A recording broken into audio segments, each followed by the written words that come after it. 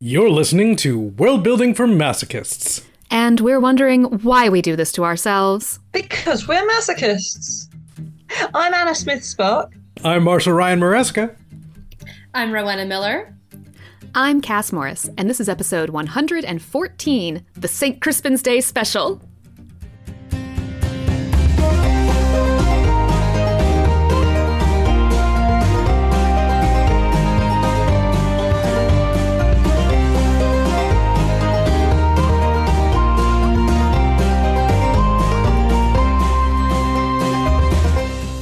Yes, the only podcast bringing you a St. Crispin's Day this special. On our docket as a kind of joke, like in April, I think, when I was just doing the calendar and being like, oh, that was going to come out on St. Crispin's Day. And I'm pretty sure there's a limited number of people in the world who look at a date and immediately go, aha. But we had that on our docket, and then Anna reached out and said, I would love to be on the podcast. And I'm like, I know exactly which one is the perfect fit. Yes, and Anna, welcome back. It's lovely to have you again. I think the last time that we were all chatting was like deep in the pandemic times, and it's very nice to see you again now, and it's a good time, I hope, for everyone. Sort of. You may have gathered that Britain is sort of, completely falling apart. Yes. Yes. Yes. Aside from that, it is personally much happier. I mean, just general Armageddon instead of acute Armageddon. Yay! Well, it's lovely to have you on again, and for any of our listeners who did not catch you the first time around, would you mind giving us a quick introduction of you and what you do? Yes, so my name is Anna Smith-Spark. I'm the author of a series of books, the Empires of Dust trilogy, The Court of Broken Knives, The Tower of Living and Dying, and The House of Sacrifice, which are big, grimdark, epic fantasy, multi-points of view, very, very military, and sort of, I was very, very excited about the St. Crispin's Day because, they're big total war novels. And then more recently, I have out Woman of the Sword, which is a very personal novel to me. It was written during lockdown. It's an incredibly personal novel about a woman, a mother, who is also a frontline soldier in a huge army in the same world as Empires of Dust, but you don't have to have read Empires of Dust at all. It's not a sequel. It's a totally separate thing. But so she's just a frontline soldier. She's not got any powers. It's my least fantastical book. She has no magical powers. It's not about great people and magic and great power. It's about a very, very normal person like myself trying to survive in that kind of world and trying to be fulfilled in it. So it's kind of intensely personal to me. It's based a bit on Brecht's Mother Courage. So, and again, that kind of theme of military leadership and the kind of charismatic military leader, she's a soldier in an army that's been sort of fighting for a long time, is quite to the fore in that. And then just recently, just last month, my latest book came out called A Sword of Bronze and Ashes, which is the first book in a new series, The Remaking of This World Ruined, which is described as folk horror, high fantasy, with some grimdarky battles in it. But that's about, again, that's sort of told from one person's point of view, again, about a woman, a mother, but someone who sort of has secrets in her past that she's kind of, like anyone who has children who's quite uncomfortable about sort of, the yawning gap between her life before she had children and life now she has children, and that sense of strangeness of when your children are growing up and want to sort of then becoming more aware of you as a person. And that's actually quite based on things like Alan Garner's The Weird Stone of Missing Garment. It's actually that kind of quite traditional children's fantasy novel about children fleeing from something dangerous, but told from the point of view of the adult who's protecting them, but who also kind of wants to keep things secret from them. So that's much less military and much more faith. That's very fantastical and high fantasy with lots of sort of folk horror and things in it. Wonderful. Can I just say how much I love how the fantasy genre has evolved in the past 15, 20 years, that we've gone from like, well, this one is Lord of the Rings with the serial numbers filed off, but this one is Lord of the Rings with the serial numbers filed off. That we've gotten to the point where it's like, I've written a fantasy book that is inspired by Mother Courage by Bertolt Brecht, and like, just my heart just grew 3 sizes from just hearing that phrase. I did actually describe the sort of Bronze and Ashes as kind of the Fellowship of the Ring if Aragorn was Beyonce and Frodo was Ivy Blue. Love it. Again, I love it. Love it so much. Well, and I love too how your books, Anna, take different perspectives, and to take the perspective not just of the big leaders, but also to have a book about the frontline person. And I feel like there's so much room for that and so much room to explore. In doing that, like, was there anything interesting or fun or unique that you got to focus on the world building on in focusing more on an ordinary person instead of?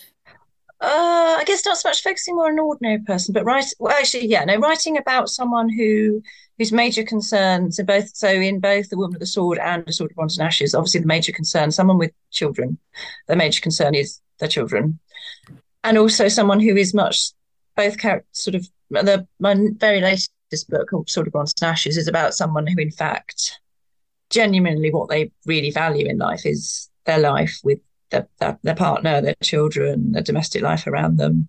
They've kind of gone beyond being the lone hero. They want to be settled and living a kind of boring, peaceful, contented, good life.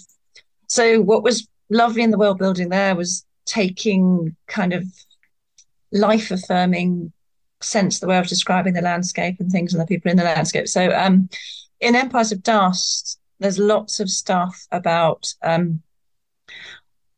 death, obviously, and people there's lots of stuff about, I took quite heavily the stuff in Norse mythology about the idea of the dwarves being maggots who breed in the flesh of Ymir the giant, who's killed. So the world is made in Norse mythology by a giant being killed, and so the earth is his bones and his flesh, and then there's the dwarves are the maggots that breed in his flesh. And Empires of Dust is very kind of nihilistic and pessimistic. So I sort of took from that, well, the people are just the maggots that breed in earth's flesh, and they're destructive, and they're destroying the world. And again, that sense of the world as kind of mountains as bones and rocks as bones and everything, and that sense of kind of the world as this sort of threatening, hostile, dead place, rotting place. That lots of talk about bones, lots of talk about people dying and going down into the dust, and the earth is sort of dry and dusty, and sort of this, which is a line in Homer uses this a lot, that when people in the Iliad die, they die and their teeth meet the dust, and they go, it's where we get this. Homer's actually where we get the term bite the dust from in terms of dying. So that sense of sort of dying, there's dust in your mouth. So then when I was writing A Sword of Bronze and Ashes, which is set in a landscape that's very closely based on one of my favourite landscapes, which is a place in a particular valley in Derbyshire, which is in the Peak District in Britain, with a very beautiful river and sort of beautiful green, lots of green woods and cattle meadow, buttercup meadows. It's kind of really bucolic vision of what a lot of people think of when they think of England. So the main character thinks about the landscape a lot in terms of, again, she thinks about it in terms of the human body, but she thinks about it in terms of like at one point she sees the hills as like her husband's body, like his kind of, his slightly flabby, hairy legs, and the trees as like his sort of hands, and his sort of, his hands that are all gnarled from work because he's a farmer. So the landscape is the same kind of land. It's the same use of the body, human body, but a body that's alive and a body that's not. He's a slightly fat middle-aged man. He's not. But she, she's married to him. She's been with him for a long time. She sees his body as something that, she doesn't find it necessarily sexually attractive anymore, but it's his body. She's familiar with it. It's almost a part of her. And then from that, there's also stuff about death rituals where people bury the skull of someone on the threshold of a house as a blessing, and this notion of kind of the link between sort of having the people around you who had lived good lives and then died peacefully in your house, still in your house, as a kind of blessing that may we all live a good life and then die a peaceful death, when death being a natural cycle of life, part of the cycle of life. That was a huge thing for me in terms of making a world that felt physically more positive and more about, yes, people die, but it's a natural part of life. And it was a kind of the circle of life and death. She has children and she's aware that she will die and they will die in a much more positive way. And the landscape having that sense of the physicalness of the human body and life and death in a much more positive way, which was a really strong contrast with the way I'd built the landscape and attitudes to death in Empires of Dust, where, and again, in Woman with the Sword, the soldiers' bodies are burned on huge pyres, and then you forget there's stuff in Woman with the Sword about we burn the dead, and then the dead are gone, and we forget them. And you just, because you can't keep remembering all the soldiers in your army who've died because there are just too many of them. And you almost go mad as a soldier remembering all your comrades who died, so you burn them and move on. But this new sense of life and death inscribed in a landscape, and being a kind of way of writing something slightly more healing. And I loved writing that. I found it really, it wasn't kind of really consciously created. I was thinking about it, just sort of came out in the writing, but it was a really healing thing for me, that way of building the world, that sense of the world. I love that it's, you build the world, and the thematic resonance of the story like embodies itself in the landscape itself. And I think there's so much to be done with that and said with that. It's lovely. Also, I really like the idea of burying someone's skull outside your doorstep. That's I love it was done. Like Grandma's still with us. In fact, she's right. I like it. Well, it was done. It was so. So sort of.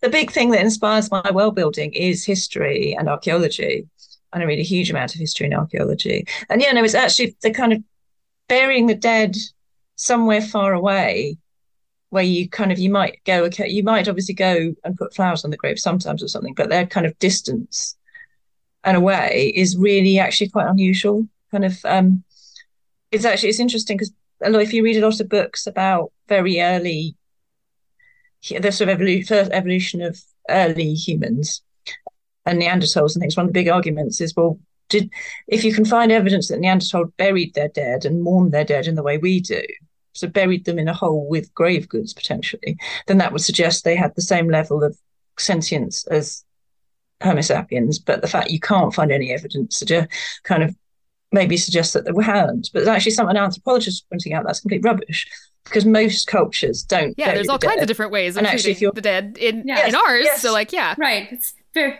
yes. It's very biased to assume there'd be one way of doing it, and that's the way we're going to measure it. Kind of amazing stuff. Flute. People seem to have been making flutes out of human bones. And again, I think your first response is like, "Oh my god!" But then you think about that's playing really music. Cool.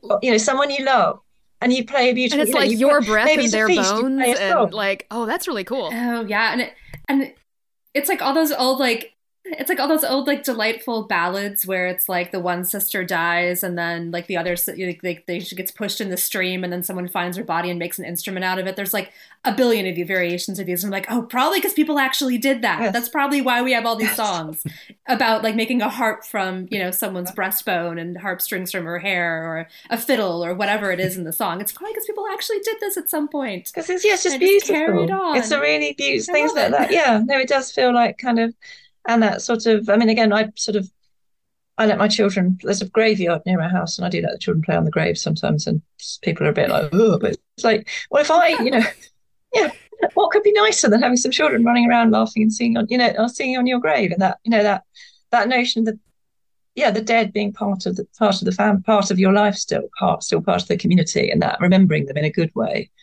That's something that is very, very common in a lot of history and archaeology and anthropology, and is something that I so there's stuff in the book about blurring the lines between life and death in a really sinister way, but then the notion of it also is kind of, again, healingness, which again, given what we've all just come out of, and kind of pandemic and things, that sort of, being open, sort of writing quite openly about it.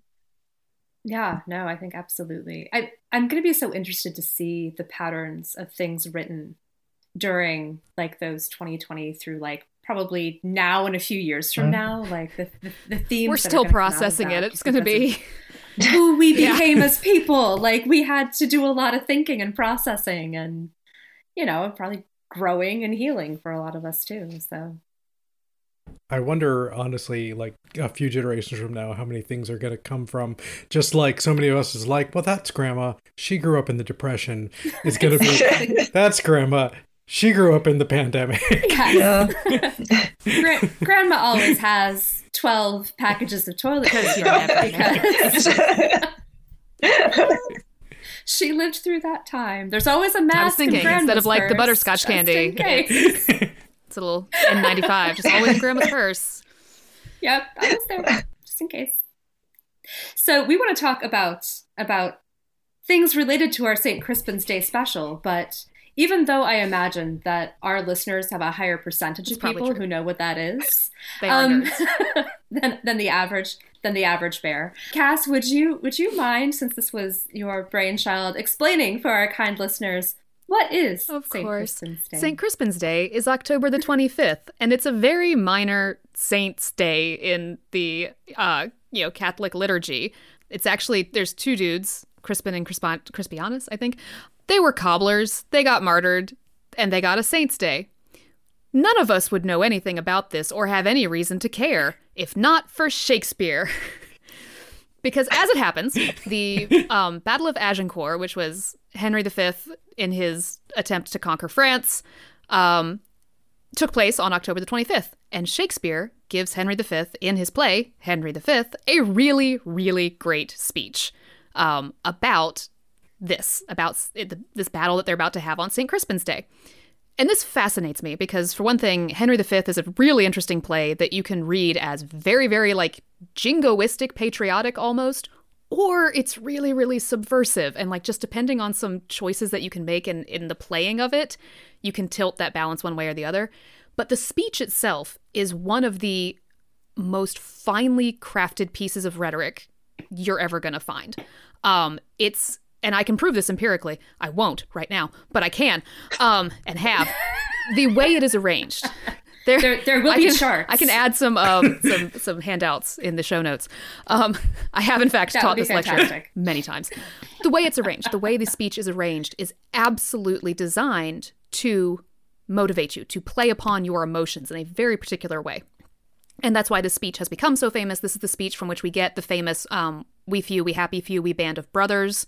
It's often also known as the Band of Brothers speech. It's very, very famous. And it's the only reason that anyone now remembers what this day is. And even so, you have to be a particular kind of person. But it just amuses me. And so anytime I see the date, I'm like, we should do something about that. I once declaimed the speech on a park bench at, was it midnight? It was after a show. It was when I was in grad school because someone bet me 2 drinks that I wouldn't. And I was like, are you kidding me?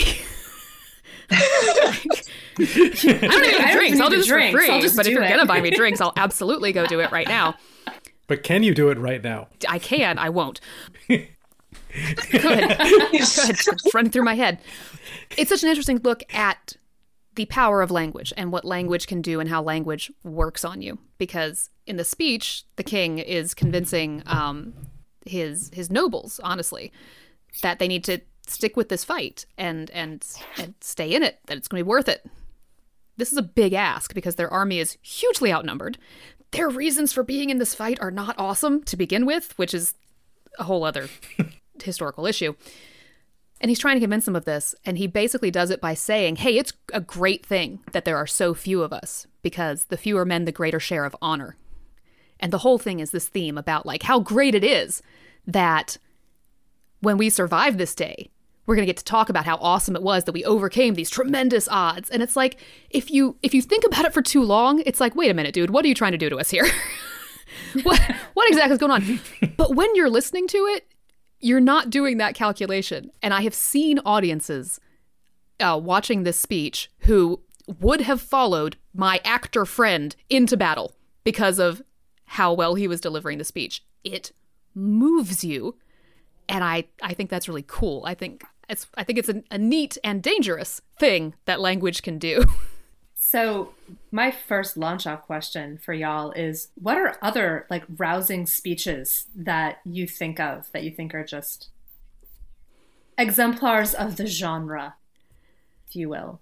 I mean, to go back to Shakespeare, I mean, you have to love Antony's funeral speech from Julius Caesar along those lines of like, look, I'm not here to cause any trouble. I'm just going to say exactly what these guys want me to say, because these guys are great. I mean, it's not like Caesar didn't do this, and this, but like, no, these guys told you he was wrong. And these guys, they're great, aren't they? I mean, it's not like Caesar wasn't just fucking amazing and you all loved him and he did so many great things for you and they killed him. But these guys, no, they're great, aren't they? It's just beautiful. I love it so much.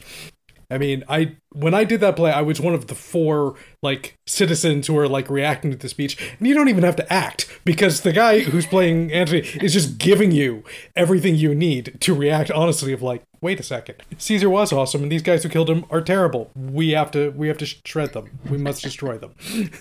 A couple of my favorites do come from Lord of the Rings, both from Return of the King, and it's the fourth Eorlingas, when King Theoden is doing a very similar thing with his riders, being like, there's not that many of us, and there's a lot of them, except in his case, he's not saying the fewer men, the greater share of honor, because we'll live and we'll get to enjoy that honor. He's saying, no, we're all going to die, and it's going to be great. And that's a particular motivational method dependent upon his culture. It's a whole choice. Yes, that one was very culturally dependent. Yeah. I feel that would not work for many subgroups today. Just ride in yelling death. Today is a good day to die. Yes. Yeah, because I was going to say that one because I cannot watch. I cry every time I watch it, and I cry with a kind of joy because there is something about it that is sublimely beautiful. And I mean, obviously, Tolkien's words in the book, but the way it's filmed, the way it's filmed, the whole way it's staged, there's something so sublimely beautiful and powerful about that scene and the way it's done. And it is incredibly seductive. You really are. Like, yes, to die here would be an amazing thing. You know, you really are brought into it. And I mean, of course, you know, it actually links into kind of the stuff I've been writing in my newest books, because that notion of something that it is worth dying for and it's worth killing for actually is something I've been thinking about more and more in the last couple of years. I mean, I started writing The Court of Broken Knives, which is incredibly cynical about the notion of the leader. So in Empires of Dust, Marith is the great leader. He makes a lot of rousing speeches. He's heavily modelled on Alexander. He makes a great deal of very rousing speeches, encouraging people to fight for him and die for him. And that was written with a very kind of cynical, the sense of a leader encouraging you to fight and to die is just terrifying. And you should always doubt, and nothing is worth dying and killing for. And then the last couple of years, things have just escalated to the point where that sense of actually there probably are things worth dying for, and actually there probably are things worth killing for, possibly even, seems to me more valid than it did as a blissful summer child of the 1990s and 2000s, with that vague sense of, okay, things are a bit crap, but you know, things might be getting better, and we might be building a slightly more equal and tolerant society. And yes, we are sexist, racist, and homophobic, but we're possibly less every year than we were before. And it looks like, yeah. And now that kind of speech Theoden makes, where he knows it's futile. He's pretty certain they're all going to die, and he's pretty certain, in fact, Mordor are going to win. And he's pretty certain the world is just going to be washed away in blood and in fire, and it's all going to just... But it's worth making that stand. And it would be better to die making that stand and to know you tried than to not. And that, for me, that becomes a more and more kind of powerful thing, as something perhaps one should aspire to, that I didn't used to feel. Yeah, that in some cosmic sense it matters that you fought. Yes. Even if there's no one left to remember yes, that it still affects the fabric of the universe in some way. Yes. Yes, that kind of atheist. I'm an atheist, but at the same time, that sense of, it matters that God, it matters before God. It matters, in some cosmic way, it matters that I failed, but I tried. Yeah. And that, which is what his speech really is about. And so, I find that a profoundly moving, important speech, far more than Aragorn's big Men of the West speech at the end for the Black Gate, which is so much more upbeat and traditionally kind of, and that I still find slightly problematic as a kind of, I mean, you can see that as a kind of you can, of course, read that as the kind of militaristic, frightening, quasi-fascist, rousing speech in the same way you can read the Crispin's Day speech. But the audience speech is something else. Mm-hmm. It is something kind of, I mean, I think it's, if you're going to appeal to those kinds of, virtues or truths or however you call them, like, people have to truly believe them. And I think that it's something that, I think you brought up the word, sort of cynical, Anna, and the like comfort that we sort of grew up in. It's perhaps a more modern viewpoint to not believe in truths that are greater than life and death.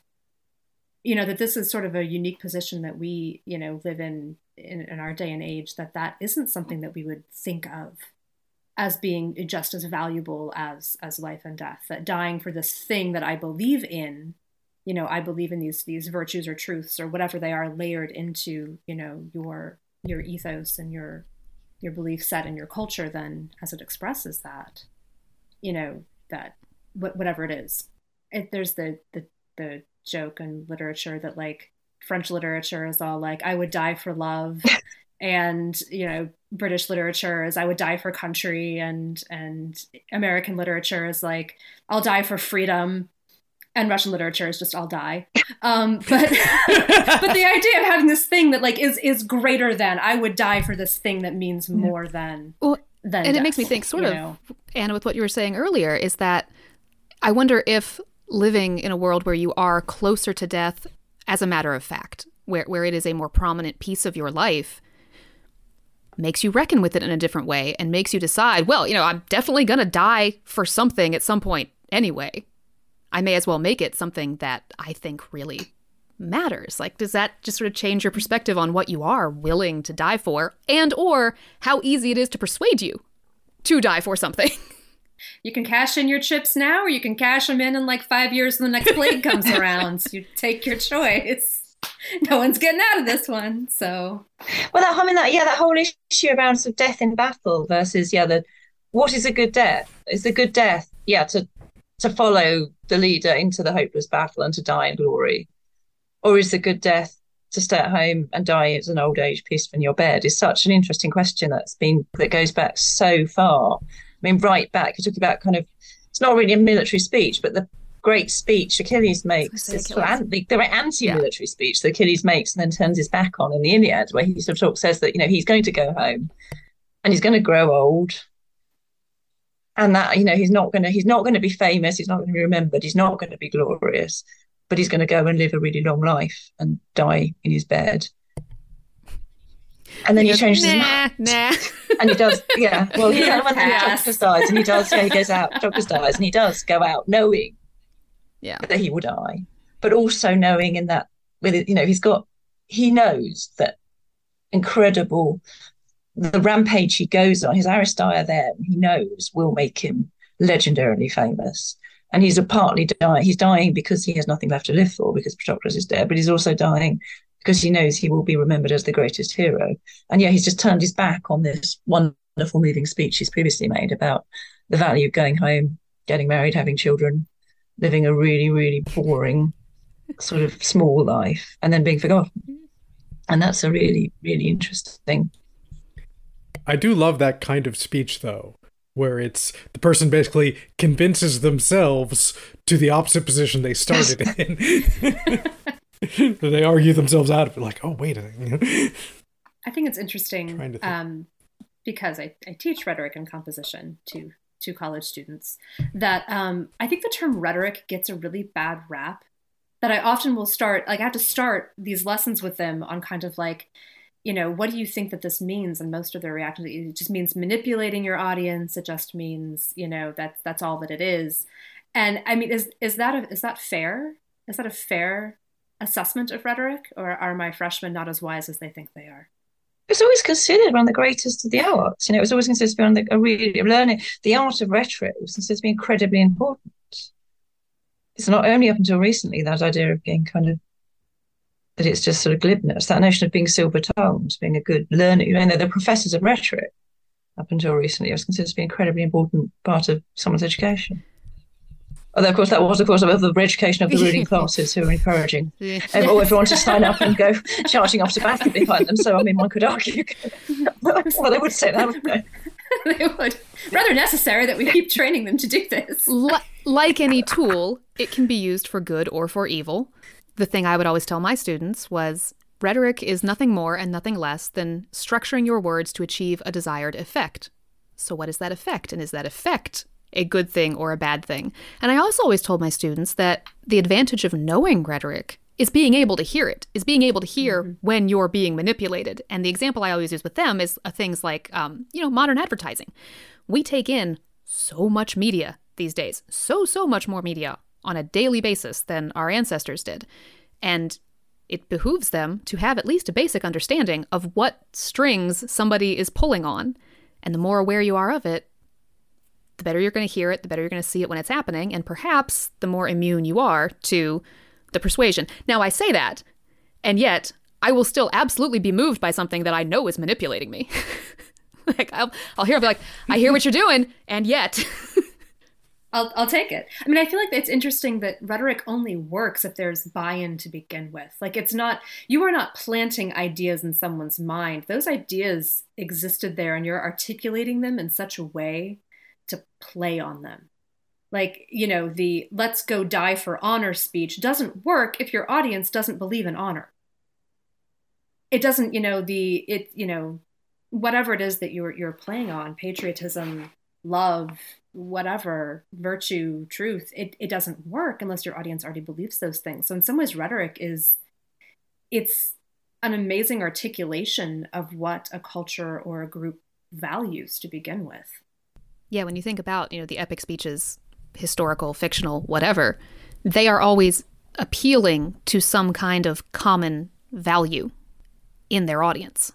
And that means you have to understand your audience. You have to know who they are and what they want and what they care about in order to pluck those strings. There are also lots of examples in Shakespeare of people doing this really badly. There are examples of people failing at it. Richard III gives a speech in his titular play that just utterly lands like a lead balloon. It does not go over well at all. And he has to sort of keep cajoling his people to be like, no, really, we're gonna fight. We're gonna do this. But he's doing it so poorly. Or you'll see people take multiple tactics. In Julius Caesar, Cassius, when he's first trying to convince Brutus to join the conspiracy, actually has to use 3 different rhetorical strategies before he finds one that works. He's not pulling the right strings at first, but he's smart enough to realize it because he's not getting what he wants out of Brutus. And so he sort of switches tactics until he gets the buy-in that he needs. And then he really dives in and gets Brutus wrapped into the whole thing. Yeah, and rhetoric is also, yes, because it's also structuring the language in such a way that it is in some way pleasing. It is, rhetoric isn't just telling someone something. It's using language in a way that creates magic. It is creating, I mean, there's a very interesting book I've been reading about the history of, describes itself as the Arabs, but it's in fact was the history of Arabic language, and it talks about the kind of a key feature of Arabic rhetoric being that when something is spoken in a particular poetic cadence, if it is beautiful, it must be true. Because if it is said in a way that is particularly beautiful and poetic and striking, the fact that that language has that beauty means that what is being conveyed must be true.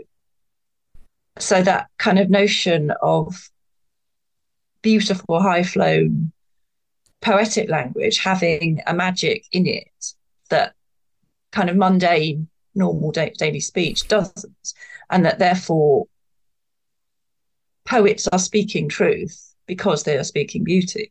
And there is a strong element of that in rhetoric, that kind of, obviously people have done a lot of analysis on what works, the famous, Tony Blair, British Prime Minister, had this famous thing: education. People pointed out, the repetition of the 3, or the kind of famous ask not what you can do for your country, ask what your country could do for you, with the kind of the flipping, and all of these different rhetorical techniques. And they're all ways of making your speech beautiful and special. And they are this slightly different way of speaking, which does create that magic that somehow has a kind of a power in it through the magic and beauty of the language. So it's not just sort of telling people something that they already know. It's telling them in a way. It's finding a way of saying something that gives it some kind of power. The way you phrased that early on made me imagine some sort of like Fae culture where it's literally true, where in order to create the truth around you, to create the world around you, you have to speak it beautifully. And if you don't do it quite well enough, then it's all going to fall apart. But be fun competitions to be like, who can make the prettiest thing by saying the prettiest words? I mean, in some ways it is, right? I mean, we do have that element of competing for making things true by saying things the prettiest that is sort of enacted by the way that we use rhetoric and spoken and written word. Well, it sort of gets into your next question, Rowena, which is about the connection between rhetoric and charisma. But it's when we think of somebody who is charming, we often think of the way they speak and the way they speak makes you feel. And even that has the magic embedded in the term, right? To charm someone is an act of magic. The word charisma has this root too. Like, these things are so tightly interwoven, and I don't think that we always recognize that on a conscious level, but there is something very deep in embedded in what we think is, attractive in people, persuasive in people, that is connected to how well they use language. And I think it is sort of interesting that in literature and film and most other like modes in which we experience like viewing the story of leadership, the leaders are always very well spoken and very charismatic and use rhetoric to great effect. And I was thinking about that. I was like, is that always like true in real life? Like, you look at some of the great leaders of the past, and I'm like, you read George Washington's writing. That man was not a great rhetorician. He was boring, actually. I'm pretty sure that he was a detail-oriented nerd. And most of his speeches and his writings are very matter of fact. You know what? I'm sure he was punctual. I'm sure he was a punctual person. We'll give him that. But like the charisma that he had I don't know that it came from, in his case, how he spoke or how he used rhetoric. But in literature, we combine these really often because we that's how we express that. That's how we show that form of leadership. The ability to deliver words is such a critical factor in this that, it can seem incredibly boring on page, but when the right person is delivering it, suddenly you're entranced. Whereas it can be really pretty on the page, but if somebody just drones through it, it's not going to have that same rhetorical effect. I mean, we use the joke of like, I would watch this person read the phone book, but that's exactly that. The way that they say something matters so much. I mean, George Washington might have been incredibly charming in person. I'm going to stand by. He was really tall. And that can also be a substitute sometimes, yes. Yes. He had height. He might have also had that like deep resonant bass voice that just makes you go like, ooh. I don't know what he's saying, but it sounds melodic. Or perhaps there are forms of leadership that do not have this and they're great and they do their thing. Like, we don't need the quartermaster to give rousing speeches. We just need him to keep good tallies on things. It'd be so much fun to have a character who was, though, like a quartermaster who, like, just as he's taking his stock, just sort of subconsciously starts doing it in iambic pentameter. That'd be really funny. Yeah, that would be. And yes, poor Stan the quartermaster, his talents wasted upon casks of oil and bags of flour. And so it raises the question, like, so who do you want to follow? Like, what makes the either us projecting ourselves into these situations or characters that we make up makes them want to follow a leader? Well, we've had a really interesting. All this makes me think of the political situation we've had over here in Britain.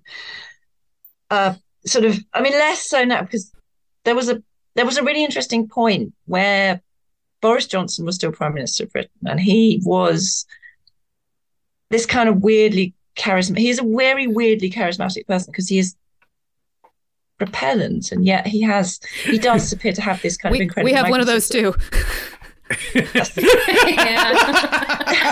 I don't understand it, but we got one. Can't explain it, but it seems like. But he sort of, it was quite. He has this quite extraordinary charisma where he Johnson, where he has this incredibly kind of overblown, in fact, deliberately bumbling, but also throwing in a lot of Latin and classical allusions and things to sort of mark how erudite he is, while also sort of speaking. So he used lots of terms like inverted pyramid of piffle, which kind of is this sort of incredibly childish, but also kind of showing that he is, he can play with language. He's playing with language. He's using all these kind of insane words to create this kind of sense of himself as, incredibly erudite. He swallowed a thesaurus, sort of, while also coming across as this bumbling idiot. And it was incredibly sort of creative. It's very, very creative persona. But then he was, obviously he was actually incredibly popular. He did win a huge amount of support in the 2019 election. As to people who've never voted Conservative in their lives before were voting for him personally. And then people were absolutely disgusted with him. And then we have Keir Starmer as the opposition, who is incredibly boring. He has an incredibly boring and, in fact, slightly odd voice. He's not got a voice you'd want to listen to particularly. And he's just a very kind of boring technocratic person. But it was that sense of a lot of people kind of saying, boring is wonderful. We've seen this person who people would, if a couple of 100 years ago, you'd stuck him on a horse shouting huzzah for the British Empire, people clearly would have followed him to do the most hideous things and also to end up dying in the most hideous ways. And then people were sort of looking at him and then looking at Starmer and saying, like, but boring is wonderful. We want boring. We want this boring guy we want the quartermaster, because the quartermaster can count out the correct numbers of, can dish out the food correctly. And, things will be all right under the quartermaster. We won't, that sort of. We feel safe. Like, we feel protected and taken care of. Yes, it felt like kind of, we don't want rhetoric. We want someone saying a really boring, short, boring, inelegant, ugly sentence that actually means something is done, rather than some kind of absurd piles of language that sounds immensely good on television but doesn't get anything. And that was really kind of interesting moment. And now we're just kind of, I don't know where we are, just don't even talk about it. We don't really know what we're doing over here either. But it is an interesting thing that we do, like in real life and in fiction, is the conflation of looking and sounding good with actual governing ability. And they are not necessarily the same.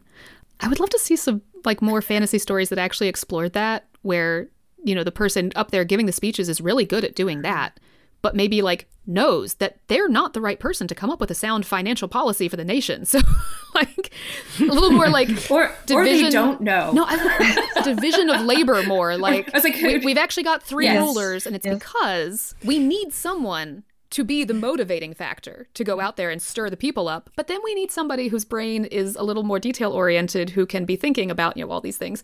And we need somebody who can keep their eye on the judicial system, whatever. But it'd be fun to see that explored more in fiction. Or if you want a jumping off point for a plot tangle, the person does not know that they're not good at all these things because they get so much positive feedback from speaking well and being charismatic that they think they can do all this stuff, and then the country just kind of starts to fall apart. It strikes me, too, that the way in which we encounter a leader matters in terms of how we assess, their charisma. That someone who we only encounter in the written word, we're going to think that a different person is charismatic than if we're hearing them say, audio. We mostly encounter them via audio speeches or hearing their voice, which is different from if we mostly, encounter them in video and seeing them, the whole person. There's kind of the question of, would FDR have been elected in the age of television with the ableism that existed in the 1930s if everyone had known that he was in a wheelchair? Yeah. And that would have affected how people saw him as a charismatic leader. But instead, you're only hearing him on the radio, and he is a very charismatic speaker. So that's how people encountered him and how they made those assessments. It's interesting, the world that you build in some way builds a box in which you define what charisma is. There was the thing in the 1960 election when there was the debate between Kennedy and Nixon, and Nixon apparently on stage was just in total flop sweat. So, but was articulate. So the people who listened on the radio to the debate said Nixon clearly won.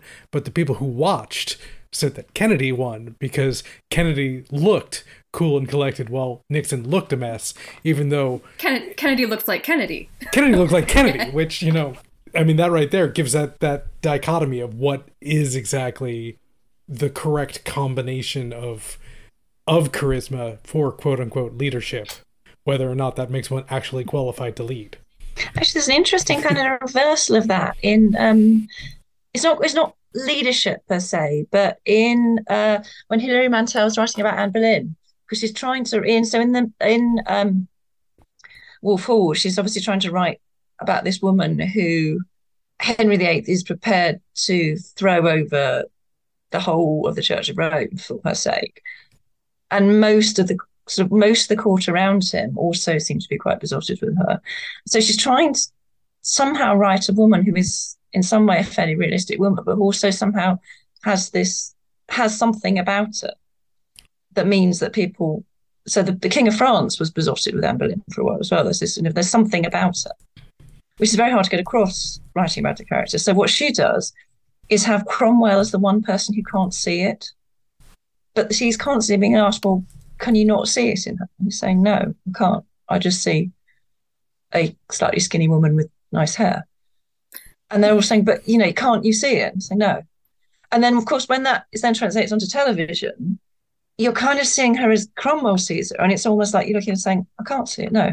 Because it's very difficult to have that. But casting someone to have that, what it is about this person that gives them that charisma is actually very, very difficult. If you're always in that, well, I can't see it. Why on earth are they doing that? It's so incredibly hard to capture in someone who is acting it or hasn't. It's incredible. You can't fake it. So therefore, trying to create it, capture it in fiction in a fictional portrayal of that person is incredibly difficult. And you often are reduced to saying, no, you can't see it. Everyone else can, you know, the people on the screen can see it, but we all in the audience know it's just a glamour because it's so hard to create, to replicate, and fake. Something that reminds me of something I thought about Lena Headey as Cersei in Game of Thrones. And Lena Headey is a fantastic actress. This is nothing against her, but the way she was written and directed in the show, I thought didn't do enough of a good job of showing what that character was supposed to feel like to most people in her world in the books. Because the books tell you that Cersei is charming, that people love her, that they think she's beautiful and sweet and generous, that most people think that way about her. Most of our point of view characters in the books do not feel that way about her. And it felt like the TV show only showed us that aspect, was only showing us the nasty side of Cersei that you see from the point of view characters. She never had that glamour, that charisma, that, you know, Lady Bounty aspect that she is supposed to have to most people in the books. Because otherwise you'd look at it and go, how did this woman fool people for so long? Like, obviously she's murdering everyone. Duh. Like, look at the way she's behaving. It's just not plausible at that point. But like, if she is generally seen as a beautiful, lovely figure, then it makes more sense that she got away with what she did for, 2 decades before anyone figured out what she was up to. Anne Boleyn is always shown exactly the same way, that sense of you're sort of like, she's clearly this manipulative evil witch. Henry's obviously just completely, God knows why he's so besotted with her. It's just kind of, and in fact, there was a recent television program which was reduced to suggesting that maybe Henry had a kink and she was the only person, they were into S&M, and obviously, not many people back then were into it. So, obviously, that's what it is, that, he was enthralled to her because, she was the one person. She was the only one who would wear the special outfit. Yes, because that sense of there was obviously something about her that was just, for Henry was just quite astonishing, and that Henry and a lot of the people around him must have seen, because it's very hard to replicate on stage or in a book. It's just kind of, she just always comes across as this really vile, evil, scheming, using her beauty to enrich herself, which it just seems very kind of cheapening, and you always come out of it, well, Henry was right idiot, wasn't he? Kind of, rather than this went on for years. She had something. And it's interesting too, because it's always going to be part of a larger, like, relational, cultural, subcultural, like, moment, right? Like, it's like she's not existing as an individual person by herself, like she's existing in relationship to all of these people around her and in relationship to the norms of the culture and the time. And I think it's so complex. How does, how do you become an Anne Boleyn? How do you become a Cersei? Not by yourself completely, but by like fitting into some niche within that society and kind of playing on it, which kind of leads me to a question of like, how do we not necessarily write Anne Boleyns, but leaders? How do we write leaders? Like, how do we write people that our characters will follow? I mean, we have to make our characters follow them, but if it seems fake, no one's going to buy it. So a thing that I do a lot with my characters who are leaders and who are trying to inspire is I don't want to say never, because then someone will say, but in this scene you did. I almost never show the scene where they're giving like the inspiring speech from their point of view. I'm never inside their head when that's what's happening, even if they are otherwise a point of view character, in other chapters. I always put that in the point of view of an observer, of someone who's watching them and who can watch them and who can also watch the reaction that other people are having to them. Because I feel like that gives me more opportunity to explore that interplay between performer and audience, essentially, to see how it's working and how they adjust and what kind of effect it's having.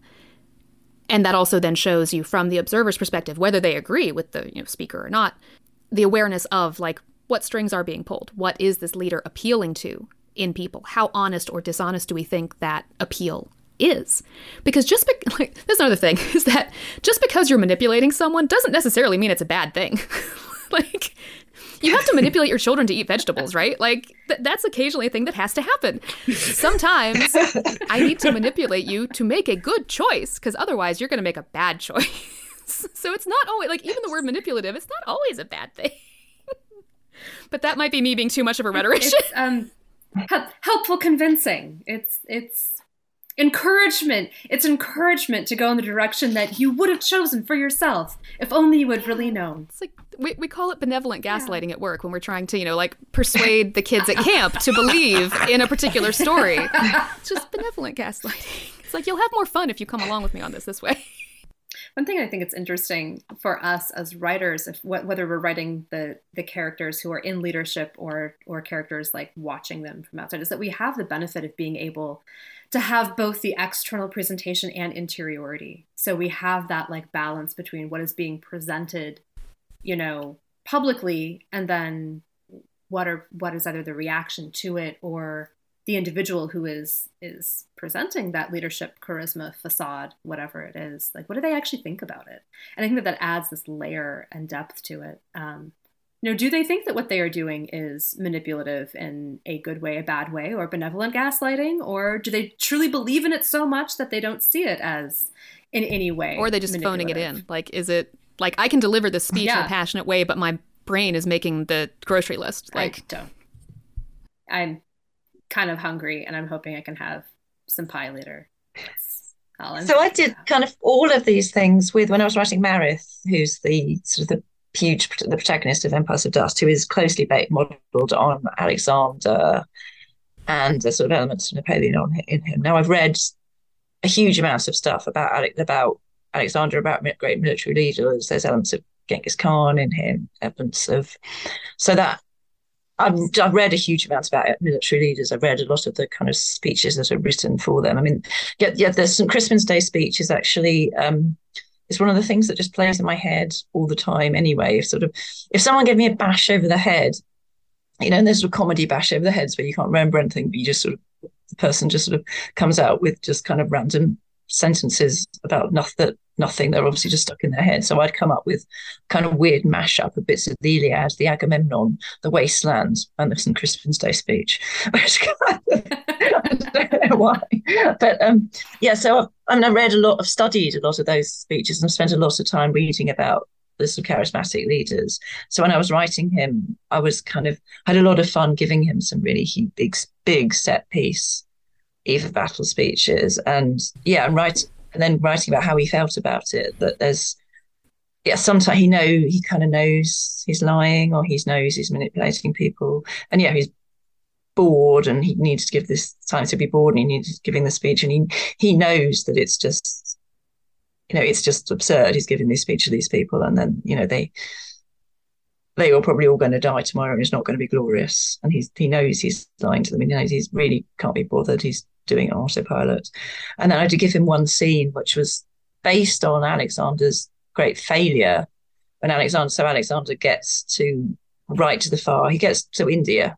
So he is really at the absolute limit of the known world for his soldiers. He's gone beyond the world they can possibly know into somewhere that's really off the map for them.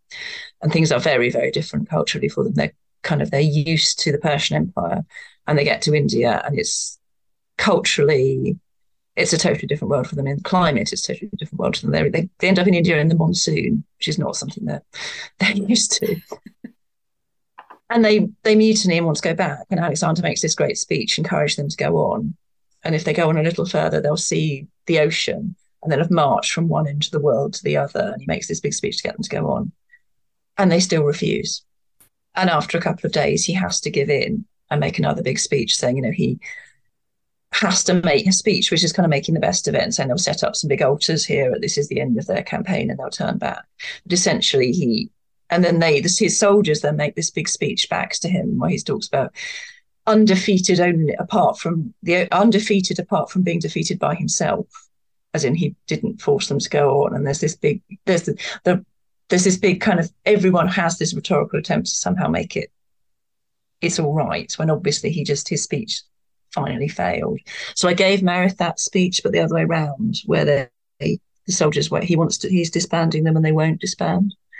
And that kind of, so I gave him these 3 days of being aware that he's aware that he has this huge army that is no longer quite under his control, and he's making speeches to them, and they're heckling him, and they're not quite rushing the stage to throw him off the stage, but they're heading in that direction, and he's trying to get his head around the fact that for one moment his charisma's failing and his rhetoric's failing and it's not working.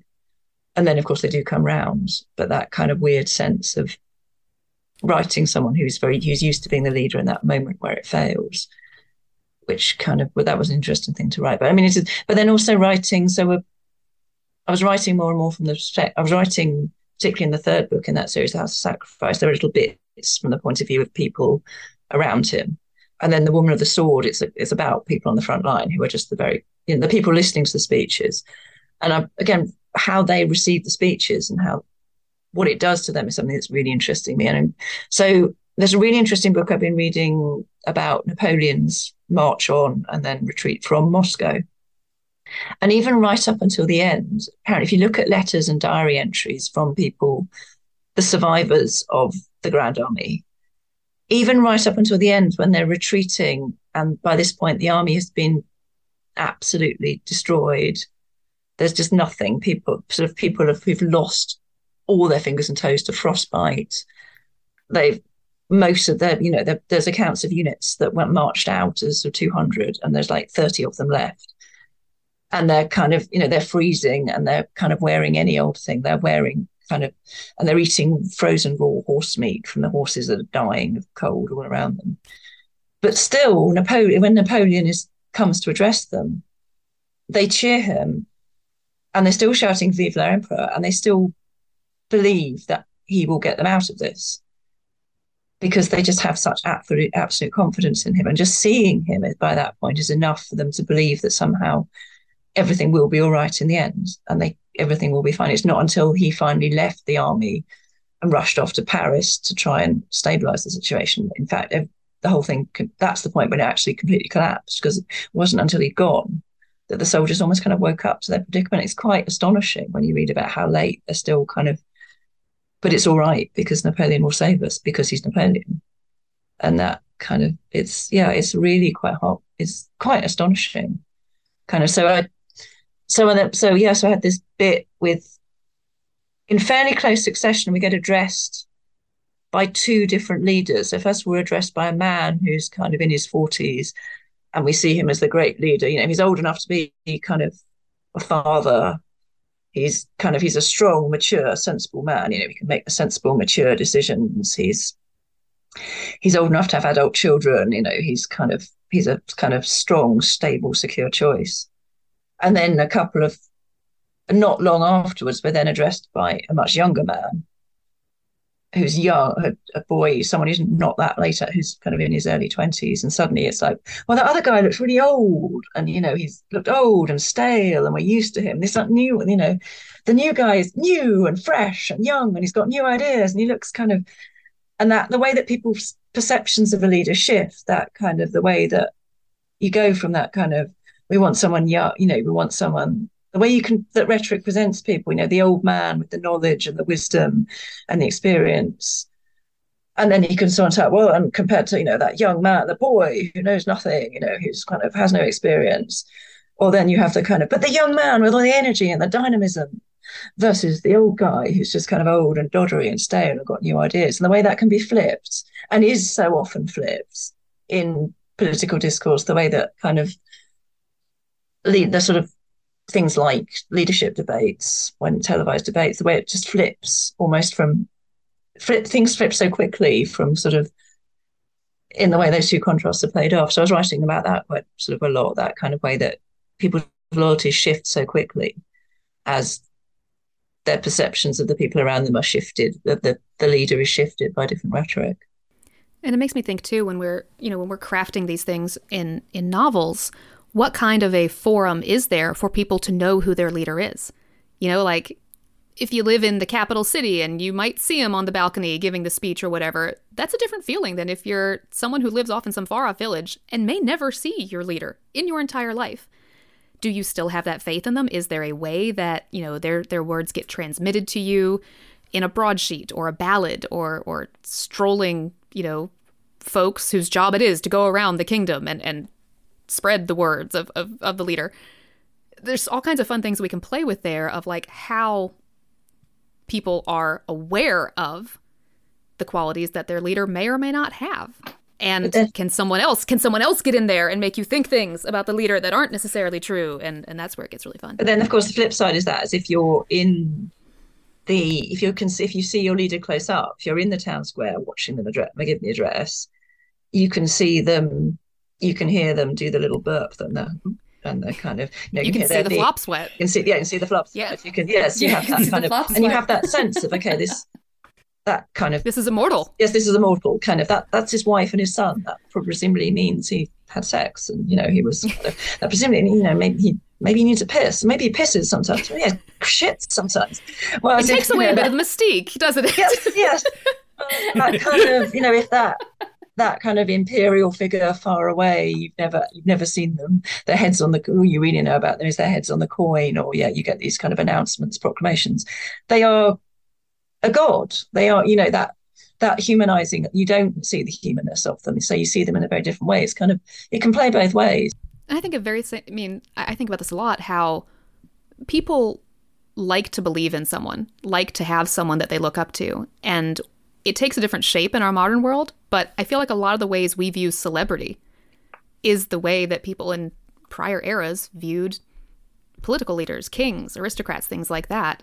We just we graft it onto different types of humans these days, that sort of adulation and the want to believe that they are good and that they are here for you and that they reflect you in some way, whether or not that is at all true, even slightly. Why do you think celebrities get elected into office regardless of whether they have ability to do the job or not? I'm just saying, if Taylor Swift runs for something... We've been talking for over an hour and it's been fantastic, but I want to make sure we didn't... Oh, you've got one fantastic question about does it matter if the general would actually give a speech? And does it matter that actually... So we always have this, this sort of brilliant, the general stands up and he makes this wonderful speech. And everyone's saying like, you what? I'm sorry? Kind of, what's he saying? What's he saying? I mean, it's like that one bit in Monty Python and... Oh, yes. Blessed are the cheesemakers. Oh, I think you can take that to mean all makers of dairy products. But yeah, I mean, do we care about realism at that moment, or are we going for something else entirely? Miles Cameron does this absolutely wonderful bit in the last of his Red Knight series, Traitor Son series, where he's obviously just really mucking about by this point, but the only way that our Imperator can address his vast massed army before they go into battle is he gets someone to give him some magic, which means he's got a really, really amazingly loud voice. And it's done in, so his speech is done in caps locks, and it begins, is this working? Yes. And he just, I was just like, fuck it, I'm going to give him a magic microphone. And it really, his speech does become like, is this working? Oh, yes, it is working. And I think that's just, tap. yeah, yes. Yeah, is this thing on? It's brilliant because it's just, he's obviously, he's just like, fuck it, just kind of, but yeah, because he's a reenactor, so he's well aware that, yeah, everyone behind rank row 3 is like, sorry, let's just hear you. If you're not in a very specially designed space, if you're out in a field in the muck, like, no, they can't hear you. But there are also, like, we get accounts in history of how the message would get passed back, essentially. Like, people would mutter it backwards to each other. And I always wonder, like in the Monty Python sketch, like, what does filter back? How accurate is it? And I can't remember the example now. There actually is some example where we have two versions of a speech that two people heard from, like, two completely different places in the crowd. One who was, like, quite close and one who was far away. And they're not completely different. It's not like a kid's game of telephone. And I think some of that might have to do with, like, I think our audio memories aren't as well trained these days to retain things. But they're definitely different. They're definitely not the same speech. And now I can't remember what that example is, and that's going to bug me for the rest of the day. But, like, there's things like that. Like, you might get the gist, but is the rhetoric going to slip between row A and row double Q, Like, you lose that little bit of the mystique and the glamour that comes with the well-arranged sentences when you're hearing it filtered through that many layers. And even the question of, like, is it even pragmatic to do a speech? Or because of the way that you're deploying, you're not lining everyone up in rank and having them stand there, in a quarter-mile long formation, however many far back. Maybe that's not how you're deploying for this military maneuver at all. So there's no speech because we couldn't get everyone together. We've got half the army over there. We've got the flanking wing has already moved into the woods. The artillery's gone. They're emplaced. So it's like, forget it. We're just no speech, But in literature, we want the speech, so we're going to find some way of doing it. Yeah. You have to have the speech. Because the whole tradition of the speech, it all comes from the Greek historians who are making up what they think people should have said. So, 400 years later, they're like, he absolutely said this. And they are... I was not there. Yes. They are doing exactly what I do, which is just enjoying yourself. Like, they are doing, it is no different to what we're doing, where they're making up speeches that the person should have said. And if I would have said it, if I had been there, this is what I would have said. If there had been a speech, like this, it would have been like this. Well, you even get things like the Romans, who I adore, would give their speeches in the public forum, and then they'd write them down afterwards. And it's like, is that really what you said, or is that what you wished you said? Yes, yeah. Yes, all of these speeches, again, these great military speeches, yes, it's kind of, the author actually spent sort of, months crafting it and recrafting it and rewriting it after the fact, and But it's like when you leave a conversation, you're like, dang, you know what I should have said? I wish I'd said that. Yes. It's like Julius Caesar can make everyone think he said that. Yeah, because where the speeches actually come from in the written records. And, like, I know in a lot of military ones, like, we get the military speech, like, from some guy's memoir that he wrote later. Like, this is the thing I said on the eve of this battle. No, it's not. You didn't really. Maybe it was the gist. You said the gist of that. Tell everyone this is what I'd said. But that speaks so much to the desire to be seen as a good, effective, persuasive speaker. Yes. Which once again says something about a culture's, what do we value? What do we see as good leadership? We want to be seen that way, even if perhaps the reality was different. Or even if the reality...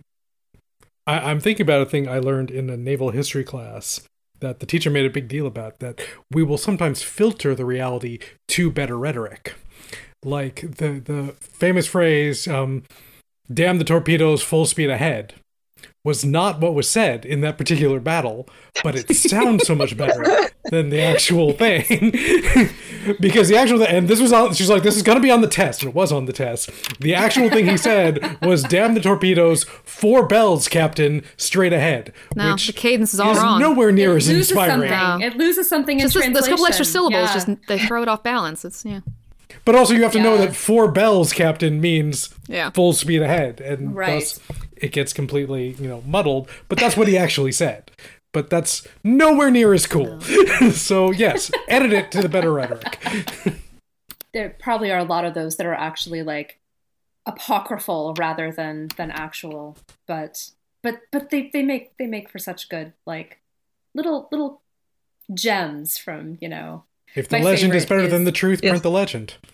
My favorite, and I think this one's actually true, because there's no evidence for it being apocryphal, but that it's like a British general, or I don't even think he was a general. I think that he was major general during the American Revolution. They're trying to retake Fort Ticonderoga, which is up. It's like up really high.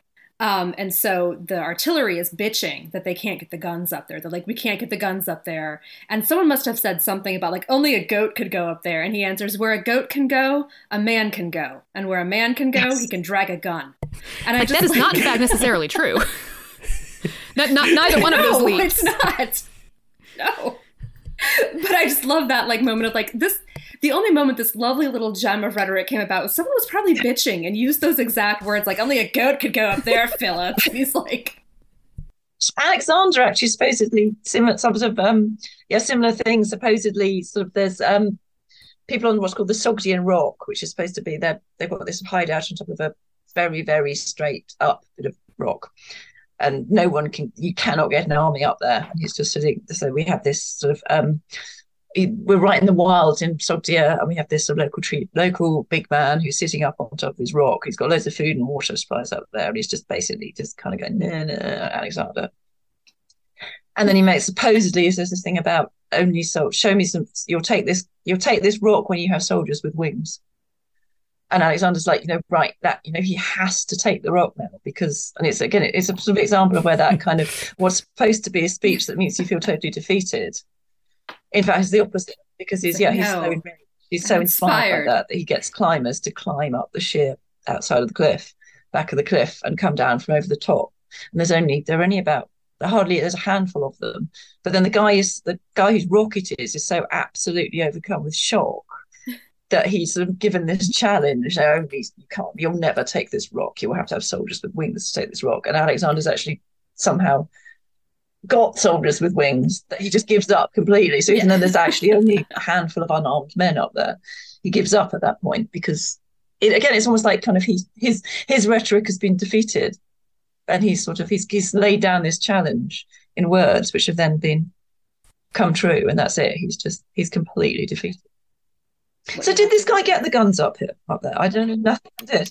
He did. They retook Fort Ticonderoga. So yes, he did succeed. So apparently it's true that where a goat can go, a man can go, and where a man can go, he can drag a gun. Which again, logically, I don't think is accurate, but I have only one data point, and it says yes. So never underestimate the power of spite. Somebody says only a goat can do it. Yes. Guys says, fuck you, we can do it. We're gonna do it. Yes, that's a wonderful example of that kind of speech making. You kind of, you can't do it. Bet you can't do it is, the best way to get someone to do it. I just flashed in the episode of The Simpsons where the con man gets him to build the monorail, and he just goes, well, maybe it's not for you. Maybe it's more of a Shelbyville idea. And then they're all like, wait, no, we're going to do it. We're going to do Actually, the only kind of rhetoric we haven't talked about is the really folksy, deliberately not being eloquent. The kind of, I'm only a poor, uneducated person, I don't know, and I only know, I don't know much, but and that's boring and not particularly well written, and that does kind of go back on the kind of, I'm not educated, I'm not intelligent, I'm not going to give you some fancy words. I'm just going to tell you like it is. And that is often the most dangerous. That's often the most dangerous kind of. He seems so real. Like you can have a beer with him. Yes. Yeah. Yeah. Yes. Antony does it later in his speech. I am no orator as Brutus is, but a plain, blunt man that speaks right on. I think that's the line. Yeah. Like, sure, Antony. Sure. No, it's true though. It's this interesting, I think, element of what we were talking about earlier, like the audience awareness. Like what your audience wants, and so you sculpt the way that you say it, not just what you say, but the way you say it, just to fit what's going to be palatable to the audience. Because yes, you can appeal to a particular audience with sort of silver-tongued, academic, like, oh, this person is so much better than me, but it hits a point that actually the other end of like, oh, they don't really understand me, they couldn't possibly know, becomes the danger in that. So you can swing back around to, oh, this person understands the common ordinary person just like me. I will not do a Google and find out if they have ever actually lived as an ordinary, normal person just like me. It will continue with the facade that they have put up of ordinary person just like me. Because so much of it is like building a character as well as building, I mean, the rhetoric has to fit the character, and to some degree. Where's that notion of elite speech? That rhetoric, again, comes back to rhetoric as rhetoric in the sense of rhetoric as formally structured, eloquent, attractively conveyed speech. Rhetoric as in, making a good speech. That's that's associated with elites, associated with education. So in fact, to have a deliberate anti-rhetoric is somehow seen as being more authentic, because isn't that fitting into that really dangerous sense that we've had enough of experts, sort of, the common sense that as soon as you speak in a way that is educated, it's speech which is seen as somehow against common sense, or somehow out of the elite. That notion that kind of somehow us lot here on this podcast are actually the secret masters of the world because we've had education. Because we're all obviously talking about education and talking about art theory and rhetoric. Whereas the actual elites are kind of, because are using non-educated language and present that somehow that is somehow in a lot of people's minds, somehow trumps any kind of actual reality of what elite and non-elite means. I find it interesting at once. Terrifying but interesting seems like a good way to end a podcast on rhetoric. Yes. For both of those things. Yes. I think terrifying but interesting sounds like an apt description of so much that we've experienced. Including the best villains in any book. Yes, that's true. So it has been delightful having you on, Anna. And our tradition when we have a guest come on is to ask them to leave us a little bit of trivia to add to the world that we are building together. So we are curious what you've brought for us.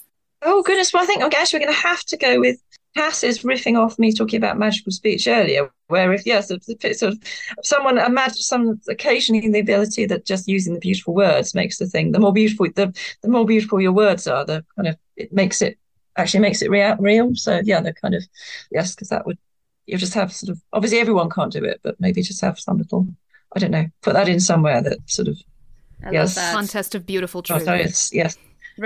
Rhetorical magical amplification of things. I love it. Perfect. Wonderful. Well, thank you so much for coming on, Anna. It's been a delight as always. Oh, it's lovely to have. Thank you. I love talking to you guys. It's always brilliant. So interesting. So amazing. I'm disappointed Cass did not recite St. Crispin's Day speech. I don't want to be a bully. I actually have it recorded. I can send it to Marshall. There you go. It can be bonus. He can append it to bonus content at the end because I did it for my Patreon a few years ago. So, what's he that wishes so? My cousin Westmoreland? No, my fair cousin. If we are marked to die, we are enough to do our country loss. And if to live, the fewer men, the greater share of honor. I'm not doing the whole thing. I'm not going to be that obnoxious. But I could. Never bet Cass a couple of drinks that she won't deliver a speech is the best part of that. Is the lesson. The best part of that story was I didn't actually have the speech memorized at that point in time. I learned it, committed it to memory during the intermission while I was performing in Henry VIII that evening. So I've got my Henry VIII lines in my head, and I'm memorizing the St. Crispin's Day speech. I'm not a normal person.